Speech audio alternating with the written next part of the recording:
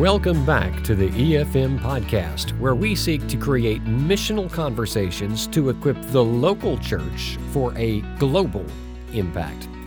We're glad you're with us today. I'm your host, Tom Tyndale.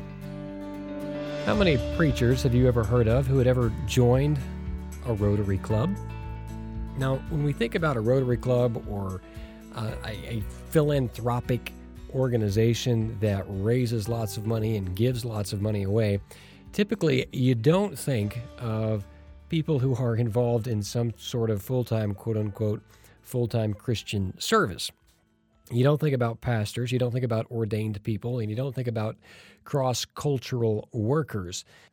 But I'm hoping that many of you who are listening to this podcast, you are actively engaged as a listener because you're philanthropically minded. You're already giving to organizations, and some of those organizations may be philanthropic organizations such as the Rotary Club. And you might actually get some inspiration from what we have to share today. Now, it's, like I said, it's very rare for someone, quote unquote, of the cloth to be in one of these organizations because typically these organizations are made up of businessmen and businessmen who want to have a social impact with their finances. And people who are in the traditional roles of what we call full-time Christian service, well, they don't normally have a lot of money to be giving around in places like this because their investment comes primarily from their time. Now, I found myself in the middle of a Rotary Club. Now, how did I do that? Well, because where I serve and where I minister, it has an open hostility to people of the cloth. And so even though my upbringing and my skills and my background are all oriented towards theology and training in that perspective, that basically has prohibited me from having any impact in the countries where the gospel is most needed. So I started a business. I started a business doing leadership development with the John Maxwell team, and I am a certified member of the John Maxwell team as a coach, speaker, and trainer. And when I was just getting this business going, it was advised to those of us who were new to kind of network and get in the mix of things and get to know local leaders, chambers of commerce, join the Rotary clubs, join Toastmasters, just kind of get out there and get noticed and start to learn where you can interact with people in the marketplace. And so where I live, one of the options in this area of the world that is openly hostile to the gospel was a Rotary Club. So I joined it, and I found it to be a very fascinating and very, very enlightening experience on a lot of ways. I learned a lot in my interactions with various gentlemen in the Rotary Club, and I've talked about some of them before and will probably do so again. But as I was starting to become a regular member, I paid my dues, I paid my fees, and then I started attending the weekly or biweekly meetings in the local city where I was living. Now, it was very fascinating to me to get in a room full of business-minded people. These guys were all basically substantially wealthy, and I would say most of them, at least in this particular context, were what you would call old money. They had inherited their wealth from their parents. And so I thought I would try to make conversation with lots of them, and I would say, hey, how did you get started in your business? And he's like, well, my dad was doing this.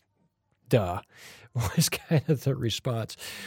So they were just kind of born into this environment, as you might say, and the Rotary Club was a great way for them to connect and to relate to other people with similar backgrounds and livelihoods and interest.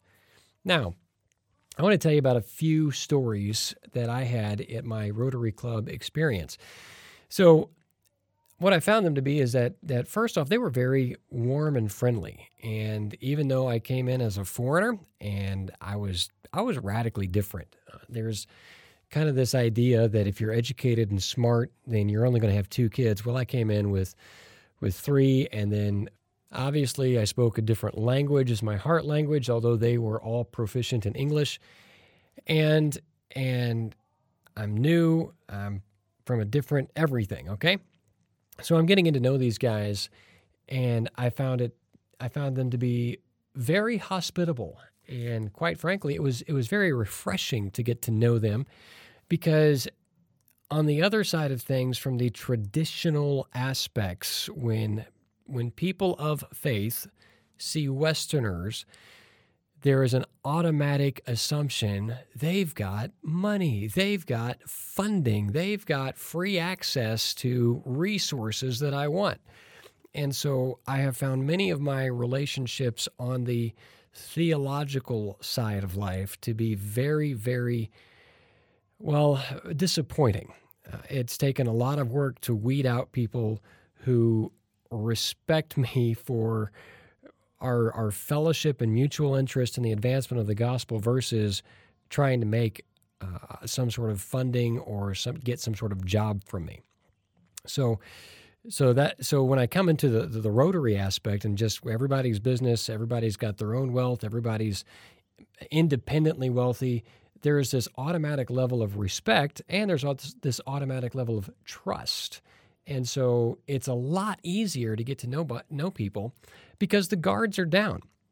So one of the early ways that we got to know the club is they had a picnic, and they invited our whole family to come, and they invited everybody in the group to come to the picnic. And so I thought, hey, this is cool. This will be fun, informal. Let's do it. Well, it so happened that this country's version of a picnic isn't where everybody packs a basket full of food and shares it together, as what I kind of assumed as an American. No, a picnic is a catered meal at a private home. So we went out to the outside of town, and in a place that I thought was basically farmland and village, there was this massive compound of this incredibly manicured yard with grass. And in that part of the country, that already bespoke of wealth. And so they had this beautiful manicured lawn. They had a gazebo out in the middle of it, large homes and garage, and it was incredibly wealthy.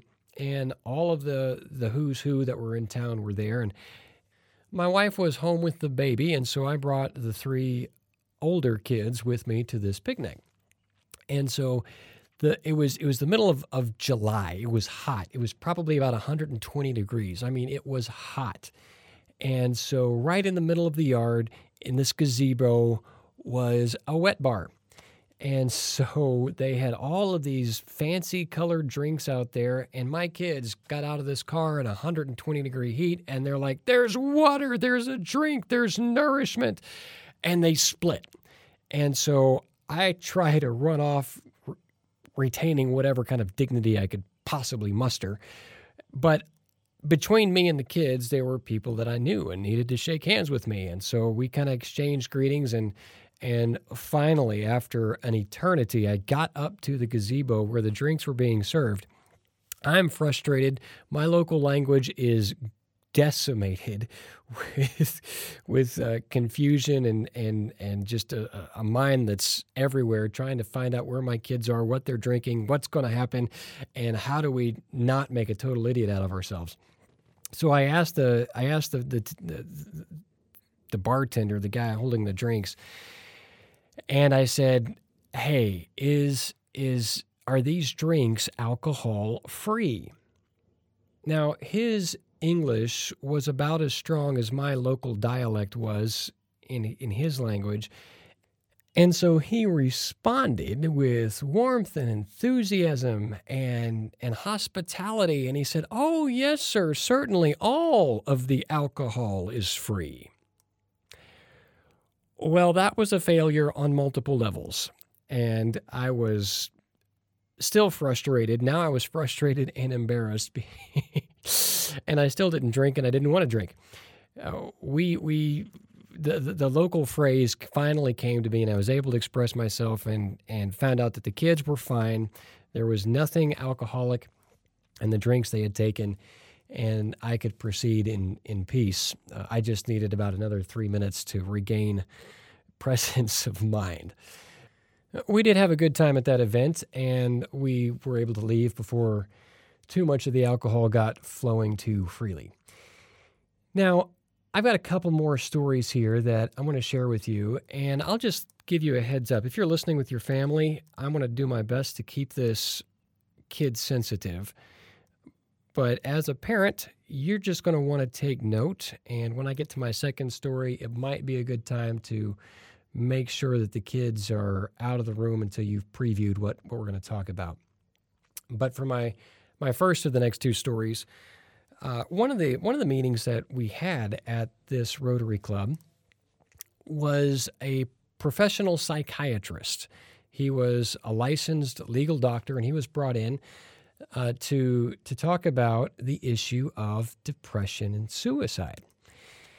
And I was very enlightened to hear what he had to say. He's talking to upper middle class and upper class businessmen, and one of the major concerns that he's seen in this country is a rise, almost even a spike, in depression and suicide, and even to some extent self-mutilation. So these numbers were rising in alarming rates, and it's very fascinating that they are rising in alarming rates with the very group of people that have had pretty easy, lifelong access to wealth. Now, it's fascinating that this particular country is known the world over for its levels of poverty and abject poverty in many places. But there is also a good number of people that you could say are anywhere between comfortably wealthy and even to the points of being filthy rich. Now they have more conveniences. This particular audience that the doctor was speaking to had more conveniences to save time, money, and energy than any generation ever before them. They have more discretionary funds than generations before them have ever dreamed of. But surprise, surprise, they're not real happy about it. So the doc that was giving the speech about suicide and depression and self-mutilation, he encouraged everybody there to keep an eye on your loved ones and to maintain healthy relationships and nourish them. And don't be afraid to seek counseling if it looked like depression was going to be coming close to home, or maybe even if one of the audience members was experiencing that. Now, that was very telling. You and I as believers, we know this. We know that money cannot buy happiness. And some people say, I know that money can't buy happiness, but I'd sure like to give it a shot. Many people still hope that money is going to be their answer. And if they could just get enough comfort, if they could just get enough pleasure, if they could just get enough trinkets, if they could just get enough status or power or promotion, then their problems would be solved and they would be living in peace of mind. Well, guess what? People of all economic strata need the gospel. So it's important that we don't just look at the poor, the down and out, but that we see every person without Christ as an opportunity to share Christ.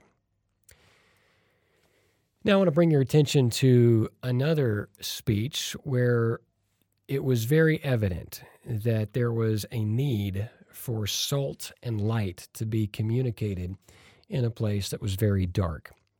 And so if you have young kids, I encourage parental discretion from this point on. There was another doctor brought in, and he's speaking to a group of middle-aged to senior men. And the issue that he talked about was relative to an issue that would affect that demographic, particularly in regards to reproduction. Now, it was an awkward speech. It was something that I didn't know was previously scheduled. I probably would have tried to miss it. But but he holds this speech and he talks about the causes and the therapies and the recommendations on how to negotiate with this.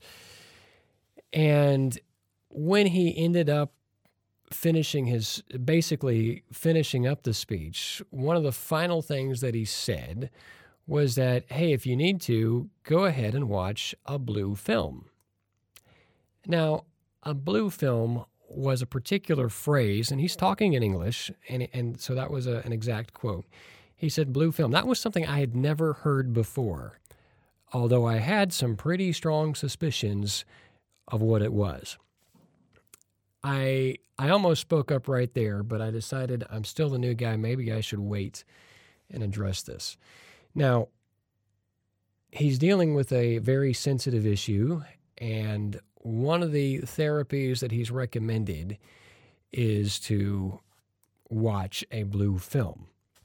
Now, in that culture, from the time that this happened a couple of years ago, even till today, practically every week, there is a report in the paper about horrific crimes of reproductive natures. And I'm talking about, when I say horrific, I mean horrific. And there are stories practically every week that appear in the paper, new stories, different stories, and they are obscene. They are gross. They are heart-rending, and I would hope it would make your blood boil. I'm trying to be nice for families that may be listening to this, but I'm telling you, it's bad. It's bad, and it is ubiquitous. It is all over this country, and it's regular. Okay, so we're talking about heinous, we're talking about universal, we're talking about regular. Okay, so it's also a fruit, a product of what happens when you have unlimited access to cheap internet on personal cell phones. There are guys that have their access to the internet at rates you would not believe. They are almost free. And so they've got a periscope into hell in terms of unlimited access to pornography. And so that is feeding behavior that is absolutely demonic. This background of rampant, gross sexual perversion is the environment in which the doctor stood with all of his medical credentials, encouraging a group of older gentlemen to watch blue films. So when he was done, we got to go forward and shake hands and offer thanks, and I did so, in a manner of speaking. I gripped his hand, and I said I appreciated a lot of what he had to say, but I also said that this term blue film, I've never heard that term before. Could you explain that to me? And he confirmed my worst suspicions. He said, well, it's pornography. Well, I had his hand in my hand, and so I gripped it firmer. He wanted to slink away and run, but I held on to him very tight.